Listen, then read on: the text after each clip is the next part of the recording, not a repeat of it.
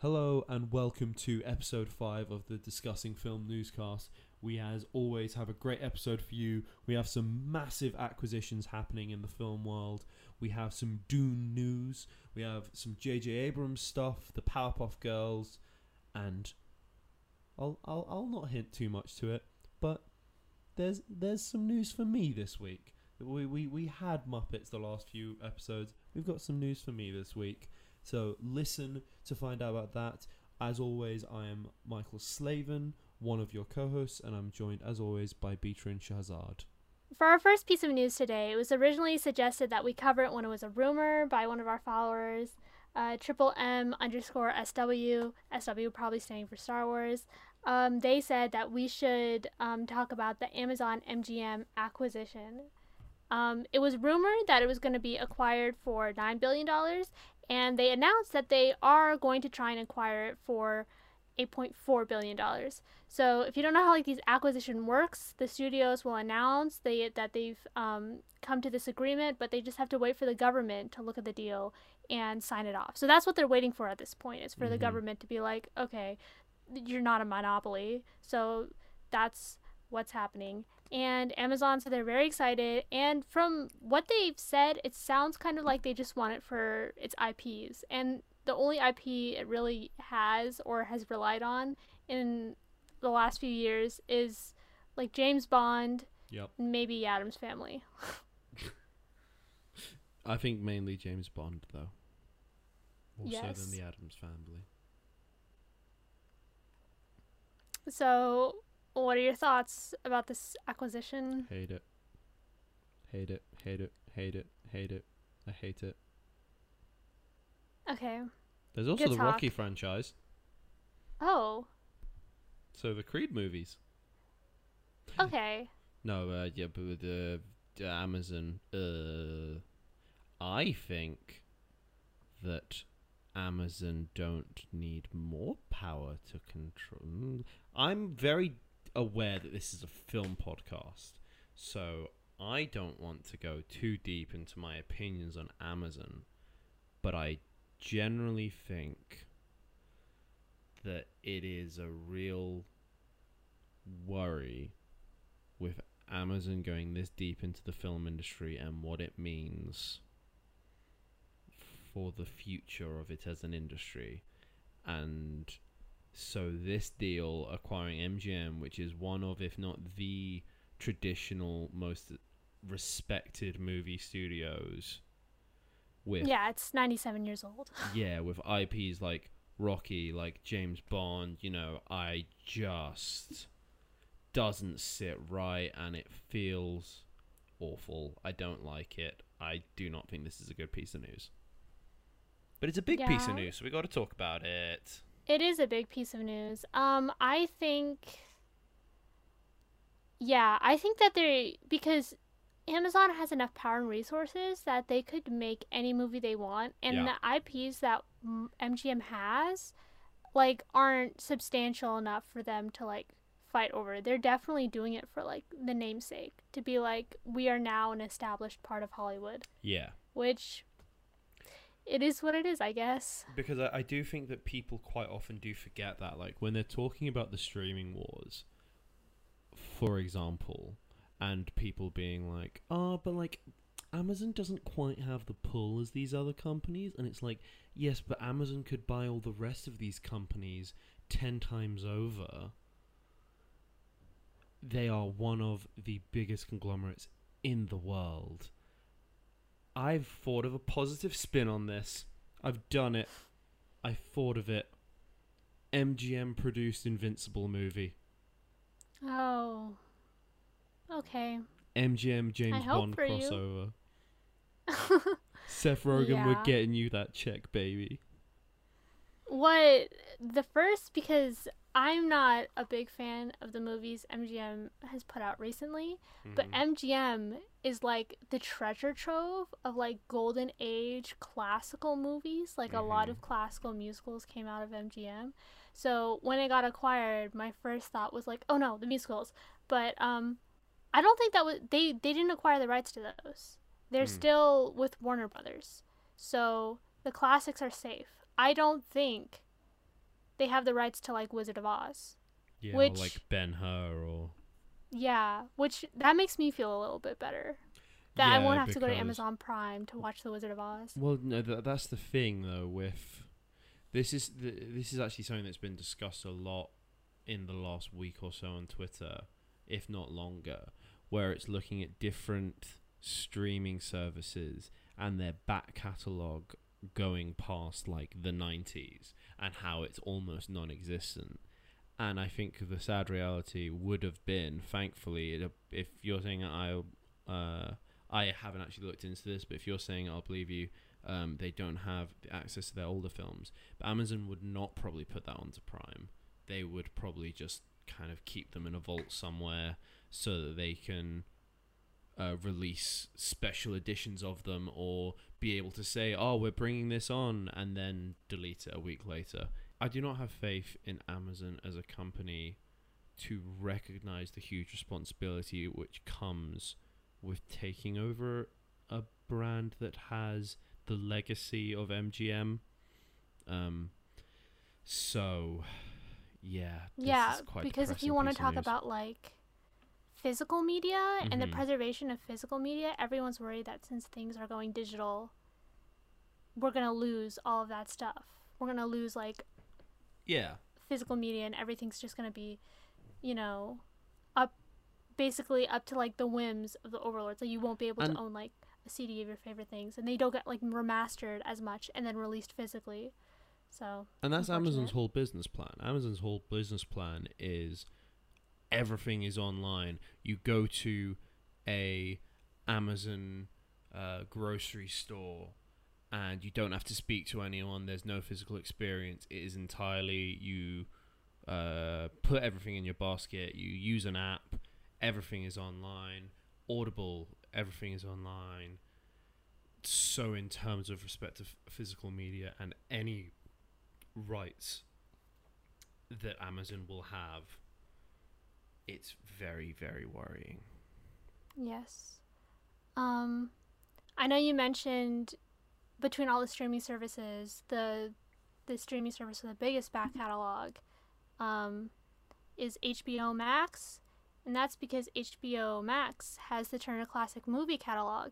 The Turner Classic Movie catalog is owned by Warner Brothers. And Warner Brothers, and those are the MGM classics that Warner Brothers has. So that's why that's part of the reason HBO's like backup is so big. But yeah, speaking of Warner Media, that brings us to our next acquisition move. Sure. Next acquisition news: AT&T basically announced that like Warner Media is gonna like branch off and merge with Discovery for $43 billion. I think either they're merging together, and I think to create their own like little company, and it's not gonna be like oversighted by Warner AT&T. Discovery, I believe. Yes. I'll look for the exact name whilst you continue to talk. What do you think for this piece of news? It makes me a little sad. Because I think Discovery is like a nice brand. Not like a nice brand, but I feel like they're relatively like good at what they do and the content they produce. And Warner Media definitely has its ups and downs, but I think it's also a fairly strong brand. But the fact that like Netflix and Disney have gotten so big that studios feel that they need to like, just to compete, they have to merge together and like synergize their brands when there's like not much synergy is like kind of sad. Yeah, I've looked up. It's Warner Bros. Discovery, the stuff that dreams are made of, and they've released a logo that is it's real bad. It's really, really bad. There's no other way to discuss it other than just saying that it is awful. It's boring. It's uninventive. It would have probably taken like, I think that with no assets and just working off memory, I could make this logo on Photoshop in like 5-10 minutes, and I'm really dumb, and I'm not great with Photoshop at all. So that's a great sign for the. It's a great sign for the merging of these two companies and how that's going to go going forward. What was they gonna do? What are they gonna? Because I'm looking at what they have now. Discovery has like Animal Planet, TLC, and the Discovery Channel, which are all like reality TV channels. TLC is probably like trashy reality TV. Animal Planet is like, Animal Planet, and then Discovery Channel is like, I don't know, science TV, and then Warner Brothers is like Game of Thrones, Harry Potter, DC. Like, how do they connect? How is the synergy gonna work? I don't know, but apparently it was worth $43 billion. Yep. That's all I really have to say on it. I think that until we find out more about how it's actually going to work logistically, it's just a weird thing that has happened that we need to acknowledge because it is huge. But we can't really say too much until we know more in terms of what this actually means. Like, is it Warner Media absorbing Discovery? Is it the opposite? Or is it a genuine merger? I think that what most people are like concerned about is that there are a lot of people who are not very happy with how Warner Media handles its properties, which whatever.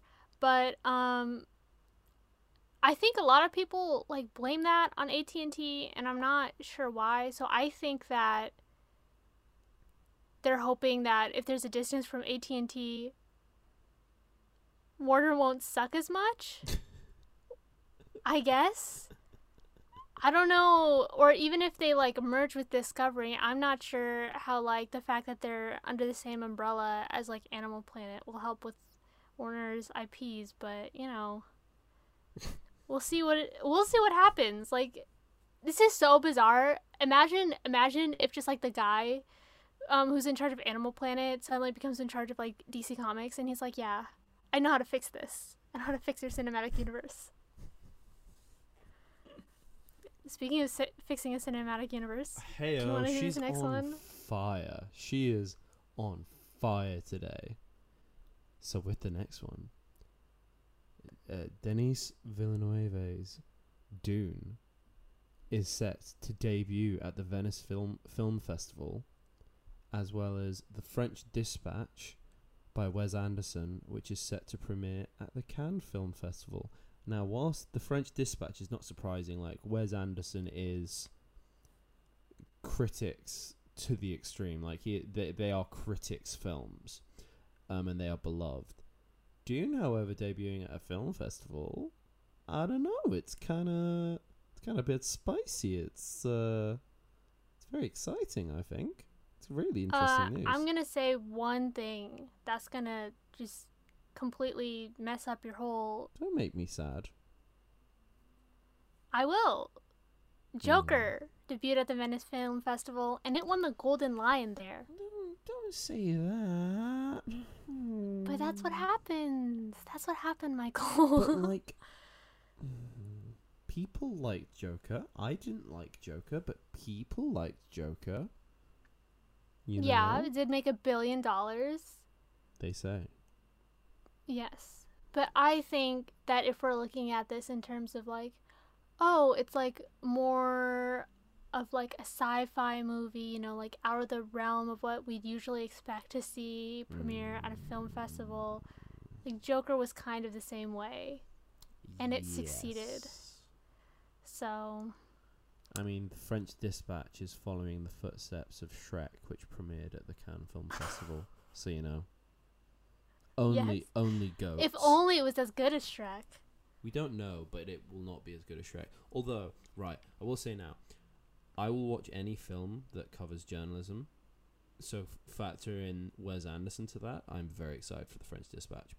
But I'd say the more interesting of these two is the fact that it's Dune. And whilst I take your point that you can look at it as, oh, this is interesting because a more sci-fi mainstream film is debuting at the Venice Film Festival, you can also look at it a different way, which is that perhaps this hints to the fact that Dune will be more than a regular sci-fi film, and that it will potentially be an awards contender, and that's how they're sort of viewing this film. So I find that quite interesting, actually, and it makes me more excited for the film. And even though you're trying to ruin my day, I won't let you. I'm not trying to ruin anything. I'm just simply reminding you of the truth. This film has Dave Bautista, which means we have the potential for Dave Bautista in small glasses, which is the sign of any great film. That's your opinion. I'm sorry to say that I do not share. Coward. Speaking of Coward? great films, Realistic. speaking of Oh, great no. films, J.J. Abrams has been speaking recently about the sequel trilogy. And I think it's important off the bat to say our opinions on the sequel trilogy. I think the first two are really good. I think that the last one is awful. What do you think? I like the first one the best. That's all I can really say. Okay. It's just important to note before we sort of talk about this piece of news. Because if you think one way, you see this news very differently to if you think another way. Okay, Because- I will say though, Should I I am read? a J.J. Abrams defender. Okay. Okay, you can read the quote now. Okay. So J.J. Abrams came out and has suggested that the sequel trilogy might have been better with a plan. Then this is the quote saying, "Having a plan, I learned, in some cases the hard way, is the most critical thing, because otherwise you don't know what you're setting up." I think that whilst I love The Force Awakens and I love The Last Jedi as an individual film, I think it is noticeable that there was not a plan, because every film almost decided to act entirely by itself and set up its own stuff. And there's a lot of stuff that they just never answered, or they answered in very unsatisfactory ways in The Rise of Skywalker. And perhaps if they'd gone with Colin Trevorrow's original script, there are real issues with that story, and a lot of it's very weird. It does...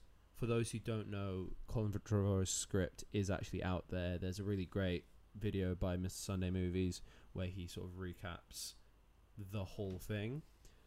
But it feels like that was a more natural sequel to what sort of happened. So yeah. So now I've spoken, I'm going to pass over to Bean. Okay. J.J. Abrams defender here.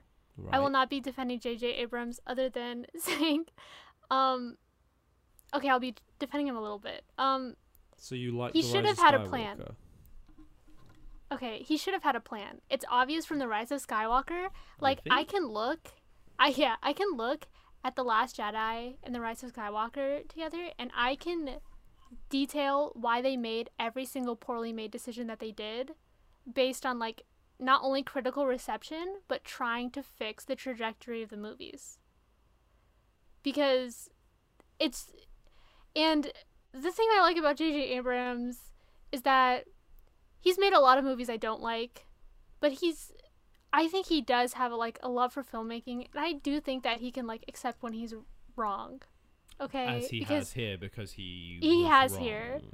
Yeah. Yes, and I think when the movie first came out in an interview, he also talked about something he did wrong and something he recognizes that's wrong with The Rise of Skywalker. So I feel like people, like, blaming J.J. Abrams for, like, every terrible thing that's happened with Star Wars, but, like... Well, it's more at than the end of him, the day- though. Like, they... Yes. I think that it's inherently weird that from the off, the plan was always 3 different directors for the 3 different films. And I don't know if it would have been any better if it was 3 of the same director, or if it was J.J. Abrams and then 2 by Rian Johnson or whatever. But I think that you're always going to be disjointed from the off when you have 3 directors who are all so different. Like, how... If you watch The Force Awakens and then watch The Last Jedi, whilst I love them both individually, it's so clear that both filmmakers saw what Star Wars is and was so differently.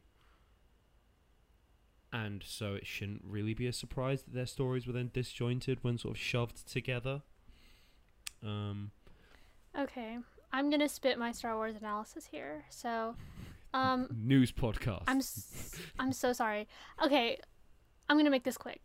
So the Mhm. original trilogy, when George Lucas made it, was very clearly gonna follow the hero's journey. And even the big surprise in the middle of the second movie, Luke, I am your father. It's still narratively as spoiler alert. Darth Vader's Luke's father. But narratively, as a thematic thing, it very much followed the hero's journey, the underdog. So he didn't need a plan. Sure, Luke kisses his sister, but it's not very impactful when looking at the themes, the characters, the world you've built. That's also, he always knew the original where it was going to end. I was just saying the Yes. original plan was going to be slightly different. It was going to be that she wasn't his sister, I believe. So that's why that happened. Sorry, continue. Yeah, but what I'm saying is that you have that flexibility in that narrative because you Yes. know where the story is going to end. You know how a hero's Yes. journey story ends. So you have that flexibility. The prequel trilogy, then again, was subversive. It was a corruption arc, but then also, again, you knew where it ended. So you didn't have to make a plan all the way through because you knew where it ended. The problem with the sequel trilogy is that J.J. Abrams went into it thinking, and he created something that was very reminiscent of A New Hope. And then when Rian Johnson came in, he wanted to create something more subversive. So it was two opposite, they both thought it was going to end in a different place, basically. Mm-hmm. So I don't think it's important to have a plan for all your movies, but I think it's important for everyone to know how the movie ends. Because when we talk about the MCU, yes, they track every single thing, and I always compare Star Wars to the MCU. I always say, oh, if the sequel trilogy was better planned out for the MCU, it would have been better. But I don't necessarily think that's true anymore.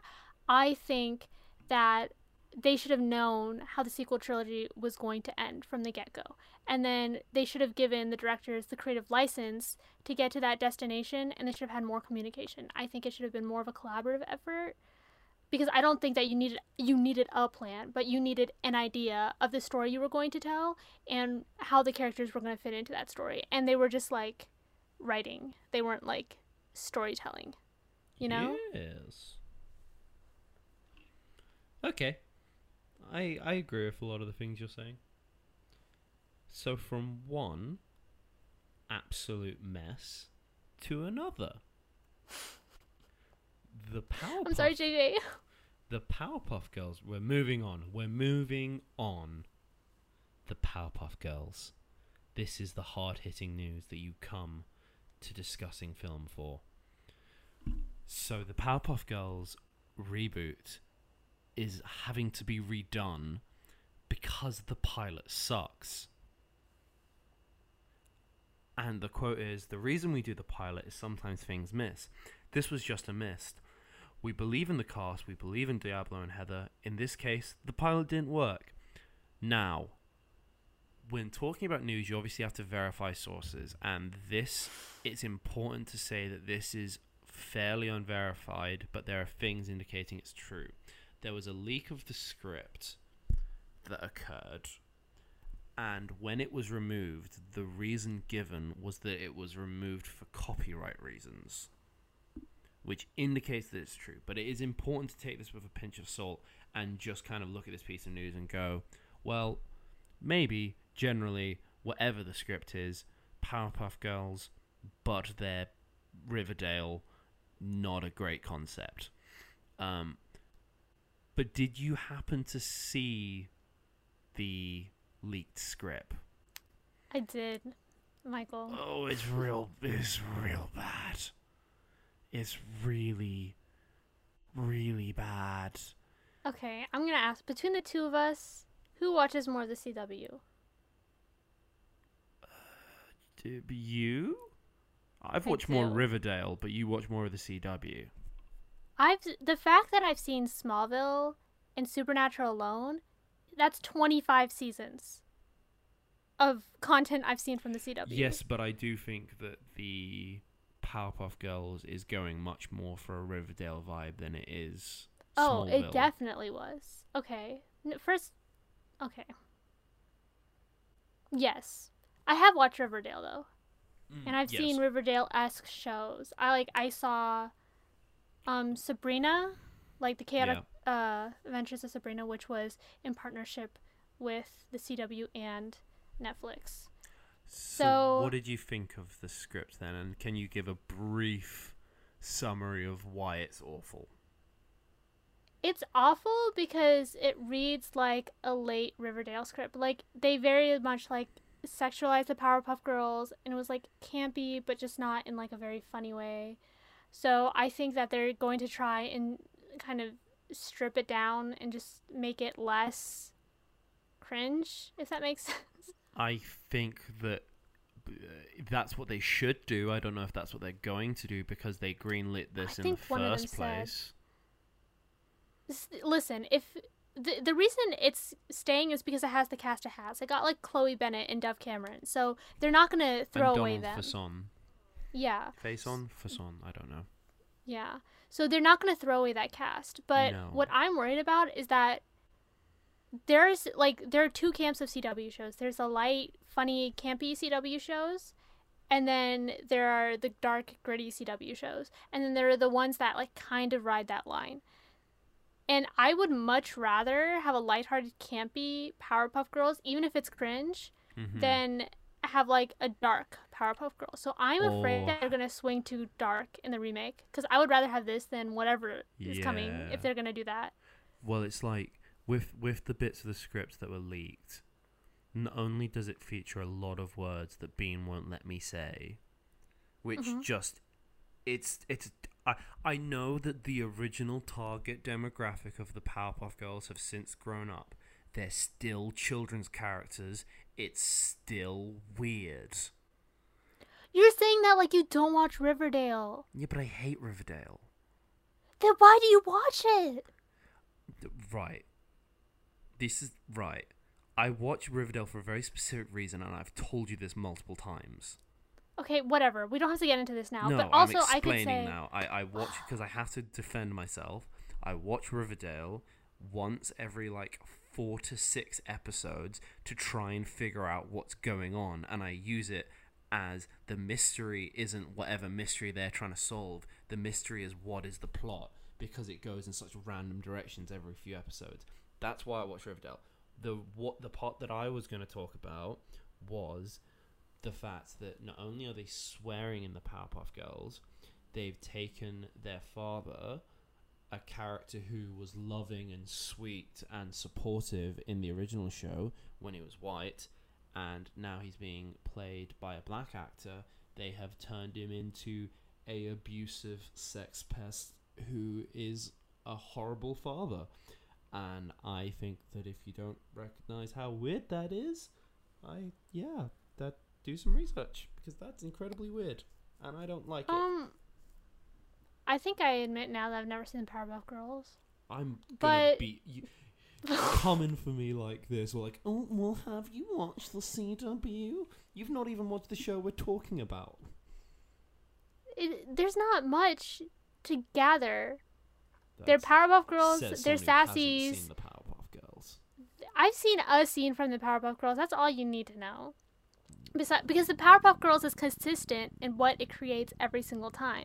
Meanwhile, the CW has a plethora, a range of what you can expect from it. And people like to single that down into like a single-minded, oh, this is what we can expect from the CW. But no, it's different every time. It's the same kind of bad, but it's a different bad. And if you haven't watched it, you can't understand that. I've suffered in like 25 different flavors based on what TV show I'm watching, just because they're all bad in different ways, but all bad in the same way. That's your fault for watching them then. Why are you blaming me? I'm not blaming anybody. I'm just explaining. Look, I think that generally, if you have to reshoot a full pilot after you've already released promotional photos, and after there have been leaked set photos of them in their outfits, I don't think that's a good sign. I think we will. You're right that with the cast and with the amount of like the sunk cost fallacy of how much they've probably committed to this already, we'll get a season of it. But I think it's going to be really, really bad. And I think that we'll only get one because it's going to be really, really bad. You're wrong. I know for sure you're wrong. Do you know why? Because no matter how bad it is, people are going to watch it. And then it's going to get renewed. People said the same thing about Riverdale. What season is Riverdale on right now? Riverdale season 1's good. Okay. I'll die on that hill. What season is Riverdale on? I believe 4. I thought it was more than that. Hasn't it been renewed to 6? I mean, it's been renewed, but I thought you were asking about what it has actually released. You know, I'm just saying. People say the same thing about Riverdale. Every single time a good TV show gets canceled. Season 5. It's on season 5. Yeah. So every single time a good show gets canceled, people turn around and be like, Riverdale's still on air? That's because people watch Riverdale. And you know what? A lot of people are going to watch the Powerpuff Girls reboot. A lot of people will. I don't even think it has to be good. I don't think it's going to be good. I'm not even going to argue because I know time will be on my side. We'll see. So, whilst this is sort of bad news, but it's like quite lighthearted, we're actually moving on to slightly less lighthearted news. This is actually really worrying and disturbing. So, Hannah Waddingham, who was a cast member on Game of Thrones, she was the nun who was part of the sort of iconic scene of Cersei going through King's Landing and everyone chanting shame at her, and she then later featured in a scene in which Cersei got her revenge, and Hannah Waddingham's character was waterboarded and sort of tied down, and she came out and said that Game of Thrones actually did that to her. And she was waterboarded for 10 hours during that sequence, saying that other than childbirth, it was the worst day of her life. How does this happen? Like, how? Yeah, it's straight up unacceptable. It's horrendous. There's not even much to say other than the fact that studios still think that they can get away with this is really gross. And we shouldn't even be having this conversation. Yeah, absolutely. And I think the other detail which really, really messed me up when I was reading it was she said how after the fact she ran into the director, who I believe it was like a second unit day or something like that. She ran into the director of the episode, who was like, "Oh, I hear we waterboarded you today. That's wild." So they were... Like, there was something this huge was happening, and they were fully unaware of it, or they pretended they weren't aware of it, which is far more insidious. But I think something like this doesn't happen in isolation. Like, it's not one bad thing happens on a show, and you hear about that one thing straight away. I would be very worried as to other things that have potentially happened on Game of Thrones if they allowed this to happen. Like, if the apparatus wasn't in place to stop something like this from happening, I would be shocked if this is the only time that something awful happened on that show. Yeah, no, for sure, because the scope of Game of Thrones was, like, so big. And they had so many scenes that had to be dealt with such delicacy if they were to be done right. Yeah. I mean... just the amount of, like, sexual assault that, like, scenes that happen, like, I can promise you that it wasn't probably a good situation for any of the women involved, especially if, like, they clearly, like, don't care about the comfort of their actors. She also said that that scene could have been worse because the original script was going to have her being violated by the Mountain, who was the undead knight in that scene, blah, blah, blah. He was going to force himself on her, but that was cut not because that's a horrendous scene and just awful back to front, but it was just that there was a bad reaction to one of those scenes in the previous season, so they cut it. But that is just wow. That is just like, if that hadn't been cut on top of the 10 hours of waterboarding, oh my god. No, that's like a straight up, like, that would be a traumatic situation. Just imagine being literally tortured Because at that point, you wouldn't be able to really tell, like, what's real and what's Yeah. not. She said that since that happened, she's been in situations with water, and she hasn't actually realized until a while after that she has like a fear of water and a claustrophobia around it now. So yeah, I think that this should. One of the big reasons we've included this is we've reported this at Discussing Film, and it came out in an interview with her. But I really don't think this has been reported enough, and I really think this is a really big piece of news because it is just horrific. And they shouldn't be able to get away with this. Yes, very unfortunate. Mm-hmm. Right, so there's with these kind of news, it's always awkward to sort of move on. So we're just going to move on to the next piece of news, but we do want to sort of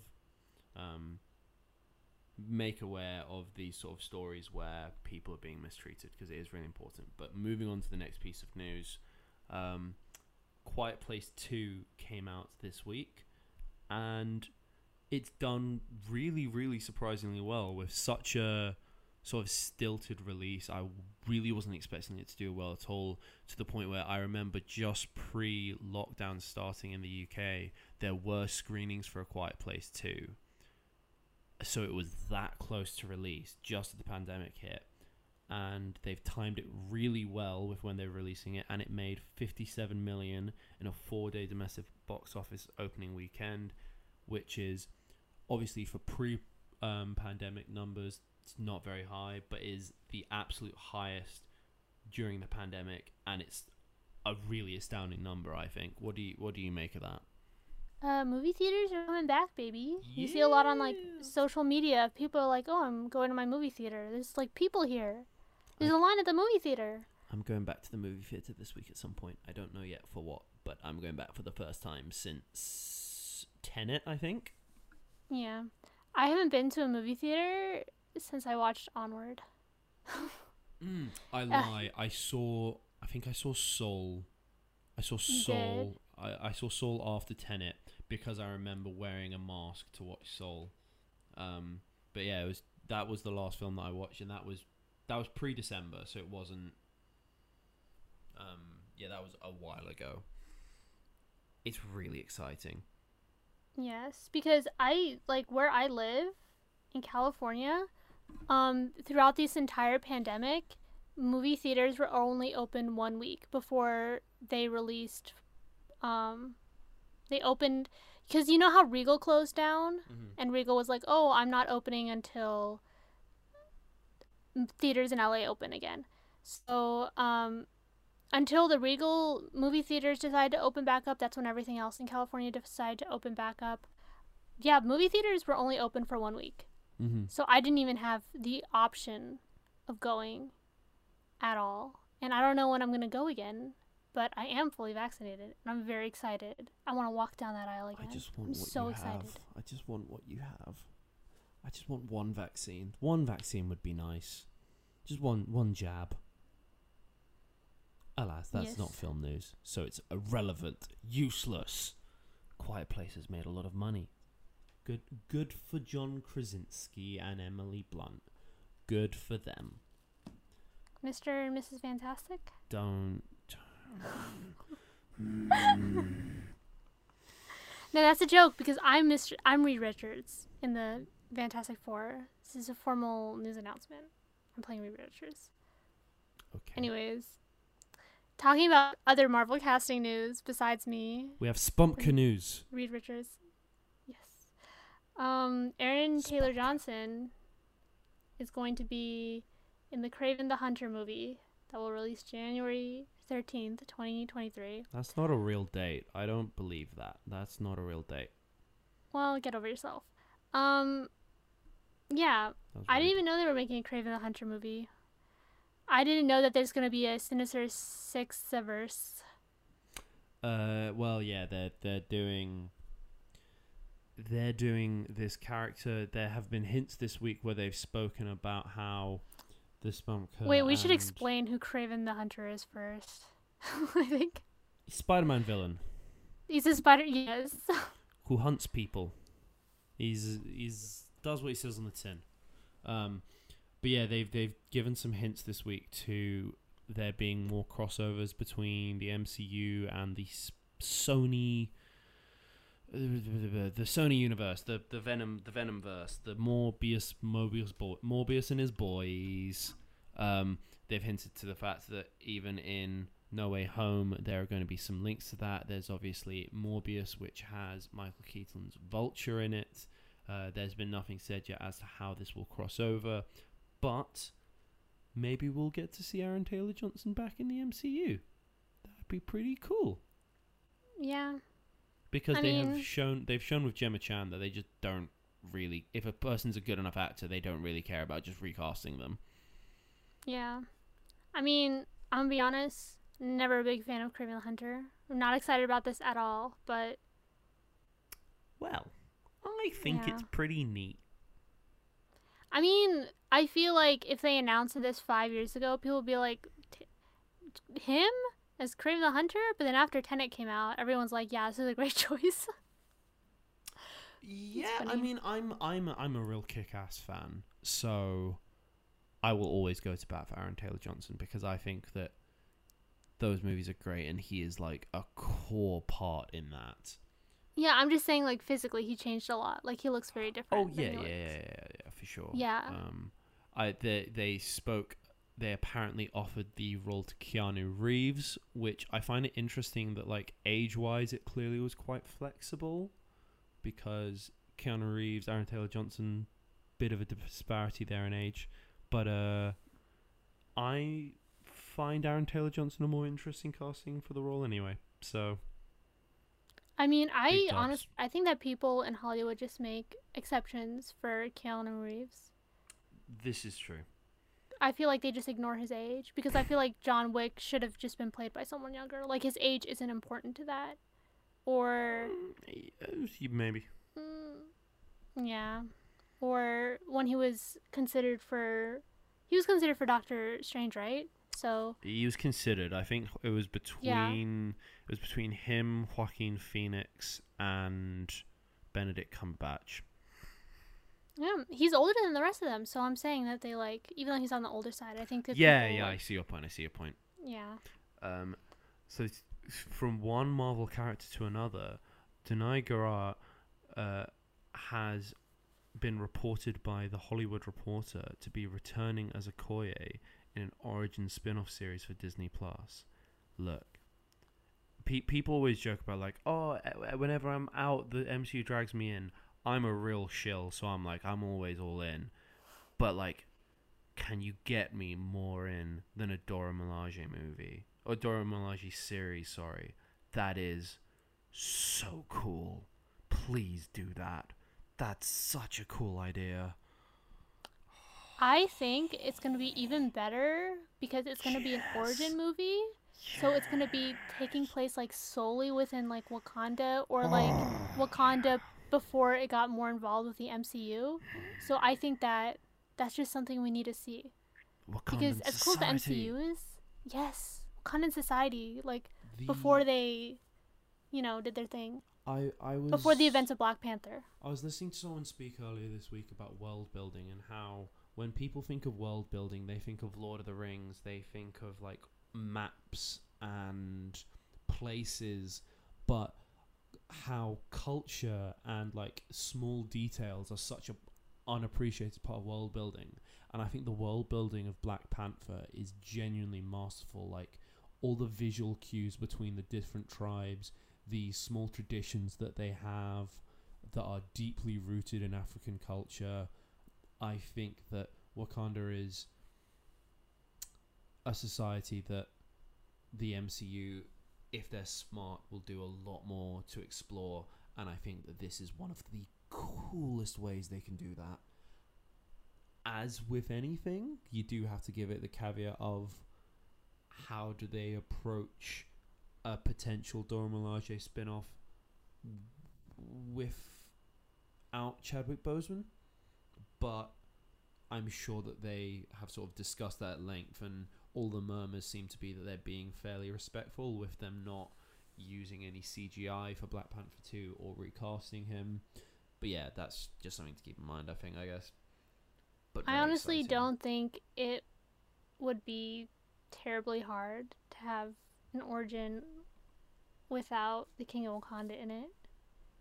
I feel Suppose. like TV shows do that all the time. Like, TV shows do that all the time, not even because he's passed away, but just because it's such a big actor, they can't afford to bring them in. Yeah, So they just write around it. I suppose they could also just sort of do. They could just have his father who played T'Chaka, because time-wise that would probably line up more, and just have like a T'Challa's on a mission. So true. So, on to the next piece Oh, of no. news. I'm so excited. I'm so excited. So, as we discussed last week, Bean's got to talk about the Muppets for ages. And now, it's my turn. My Muppet is sports. Because for people who know me, as well as being a big film fan, I'm a big sports fan and a big football fan within that.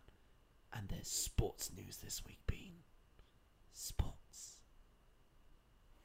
Okay, have your moment. Go have it.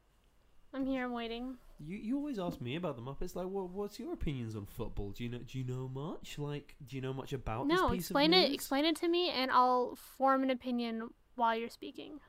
I'd like to clarify that she asked me to explain, so I'm not mansplaining football to her. I'd like to make that very clear. So, It's because you go. So, producer Adrian Butchart came out and did an interview. Well, he didn't quite do an interview. He's spoken to the Mirror quite clearly, and so the Mirror got an exclusive where they released the news that Robert Pattinson, Zac Efron, and Louis Tomlinson were set to play Premier League striker Jamie Vardy in a biopic. So this biopic has been spoken about for ages because the dude's just interesting. Like, he's very weird, he's very funny, and his story is like, it's the kind of thing that if you wrote into a generic sports story, you'd call it unrealistic and like cheesy. But he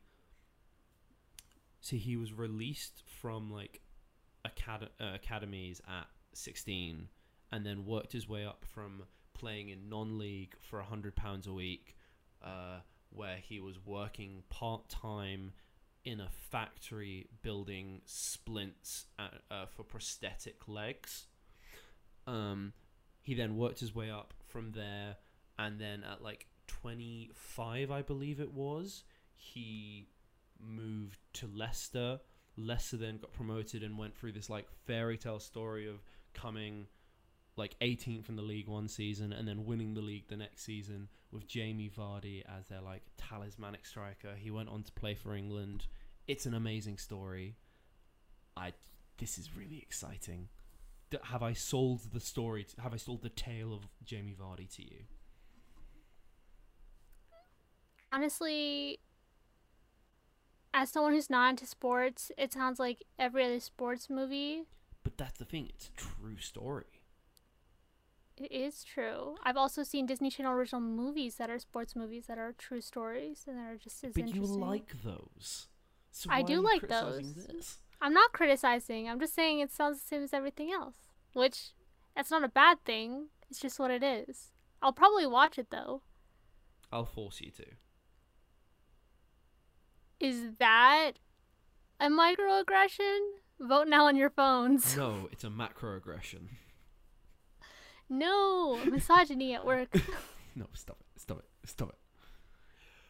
Jamie Vardy biopic is really exciting because, again, there are a bunch of like mini stories of the fact that whilst a Premier League footballer, his like pre-match ritual was like he'd eat really unhealthy food and like down Red Bull before a match and stuff like that. And there are just tons of like little details.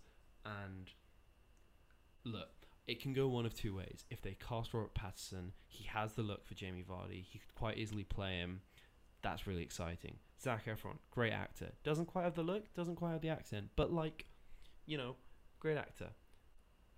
And I'm not going to say anything about Louis Tomlinson as an actor because One Direction fans scare me. I mean, you've never seen him act in anything. Exactly, so he could be really good. He could be. He could be. He could be. They're good friends. Louis Tomlinson and Jamie Vardy. I think Louis Tomlinson. Oh, that's probably really good. Like, I could act like you probably in a biopic of your movie. Sure. Yeah, it's all about like the amount of time we spend together. I know Well, you're like 'cause little. He sung at Jamie Vardy's wedding, and that was his first time ever performing as a solo artist after One Direction. How do you know this? I know things. You don't know when Zayn left One Direction. This is true. But I know this thing because it's related to a sports thing. I guess. Sounds like you're obsessed with this guy. I'm very What, happy Jamie for you that Vardy? you're getting. Yes, I am. Yes. Yes. If that wasn't obvious. So from one piece of news that I'm obsessed with to the next, we have more The Last of Us news. Heyo! Are you excited? Every single time you ask, and every single time I'm like, yeah, sure. Look, I've spent the last week writing an essay about The Last of Us for university, so I've been thinking about this for hours on end. So you give me a piece of The Last of Us news, and I'm going to go feral. And this... Are you going to talk about this for hours on end? No. Okay. Proceed. So Merle Dandridge, the voice actor and general actor for Marlene in HBO's The Last of Us, is reprising her role for the HBO series, which is interesting because up until this point, they didn't cast Ashley Johnson as Ellie because she's too old. They didn't cast Nolan North as Joel, which, you know, would have worked, but maybe a bit old, who knows, but like, they didn't cast him. They haven't cast the actor for Tommy as Tommy, but they've cast Marlene as Marlene. So I think it's really interesting that like a video game actor is getting this chance to act in such a huge series. I think it's really cool that they're like staying respectful to the original game. Very nice. Yeah, it's cool. You don't seem excited. I'm sad now. I'm smiling. You know, you can It's hear a people's smiles podcast, over the Dara. phone. Yeah, you can hear people's smiles over the phone. Why'd you come at me for that? What the heck? Because you just responded with "I'm smiling" and it's a podcast. Yes, you can hear what people smile when they speak over the phone. But you That's like the first rule. Can't you hear me smiling right now, Michael? I'm smiling because of the Only Last because of you're Us doing your customer news. service voice. That's not even my customer service voice. You were wanna doing hear, close. You want to hear my customer No, service? please don't. That's I don't. close. I don't want to hear you. I've heard it. I don't like it. Anyways, last piece of information. Remember when Citizen Kane, they found a bad review of Citizen Kane on Rotten, Yes. and then they entered it into I'm Rotten furious. Tomatoes, and then literally like 75 years after the movie came out, they had to like lower Citizen Kane's 100% Rotten Tomatoes rating, and then everyone was like, "Oh my god, this doesn't mean Citizen Kane is the highest rated movie on Rotten Tomatoes anymore. Do you know what it is? It's Paddington 2." Which well, also Paddington had 2 100%. Yes. Yeah. Paddington 2 just got Citizen Kaned. So they're both in the same boat now. More like Citizen Pain. Oh. Yep. They unearthed a negative review, and now it's at 99. So now Toy Story 2 is the highest rated film on Rotten Tomatoes. I hope you're happy, Citizen Kane. You couldn't let the nice bear just get a win. I mean, I don't think Mr. Citizen Kane himself wrote the review. I think that it's Mank's fault. I don't know how, I don't know why, but it feels like Mank's fault. It's got Gary Oldman's grubby little fingers all over it. Oh my god. I just want to say Toy Story 2 is a good movie. So It's a I'm very glad good it's movie. something like Toy Story 2. Yeah. It's not like I've it fell down to Joker, you know. Yeah. So Which, if anyone asks, we love Joker. It's don't Yeah, take this just episode as disregard- otherwise. yeah, disregard the first half of this podcast. Just listen to what we're saying now. Mm-hmm. Mm-hmm. But I am furious. I feel a white hot fury for the disrespect found towards Paddington 2. I will find this reviewer. And I'm going to leave it at that. No. Paddington would not want this. He would not want you to resort to violence. I didn't say what I was going to... I didn't say I was going to be violent. I'm going to give him the Were Paddington you going to be violent, stare. Michael? The Paddington stare. I'm Paddington staring at you over the phone. It's a podcast. You can hear that in my voice too, right? It's a podcast. You Okay. can't give away the fact... People... What do you mean over the phone? You can't... This is in person. Don't give it away. Oh my god, you're talking about the fact that we're in different countries? We're also in the same place? Metaphorically speaking. Sure. What? This podcast is devolving episode by episode. And I'm here for it, honestly. You know what? That's up for our viewers to decide. Vote now on your phones. Where are they voting? I'll put the poll on the Twitter page. So now you can give... Michael's about to do our outro, and he's going to say what our Twitter page is. But I'm going to put these polls on the Twitter page. I'm going to leave them up for like the maximum amount of allotted time. And you can go and vote if what Michael said to me about forcing me to watch a football movie, or actually, no, frick Michael, a soccer movie. If forcing me to watch a soccer movie is a microaggression. I'm gonna edit that. I'm editing this one, so I'm editing that out. No, And it was funny. I told you it wasn't a microaggression, it was a macroaggression. Let me. No, you have to keep it in. I'm gonna keep it in, you're fine. This is all going Okay. in. It's all because it's less work for me. Anyways, so you get to vote about the microaggression versus the macroaggression, and then you get to vote about... What was the question? It was about us. Oh, if you like the fact that our attitudes are not devolving, we're getting more chaotic. Is this how you like your movie news? Because this is how we will deliver it to you. Namaste, God bless. Because we could do I could do my customer service voice. I know that Michael can pull it together. But is that what you want? Don't do your customer Vote now on your service phones. voice. Don't do your customer service voice, please. So here's the outro. We're doing the outro now. The podcast's finished. Go home. What are you still doing here? Oh, you want some socials. I'm gonna give you some socials. So I'm at MichaelSlaver98 on Twitter. Bean, would you like to give your @ on Twitter? Change it up for once. It's Bean, Beya Bean. You should also follow at Discussing Film for all of the best film, TV, video game news, musicals if Bean steals the account details. As well as that, there are going to be loads of articles coming soon, including some on some of the topics that we've sort of discussed and continue to discuss every episode. And make sure, above all, to follow at DF Newscast on Twitter, to follow us on Spotify, to rate us on iTunes, to something on YouTube. Subscribe on YouTube, like on YouTube, all of that generic YouTuber insert smash the like button thing. Nice. We out.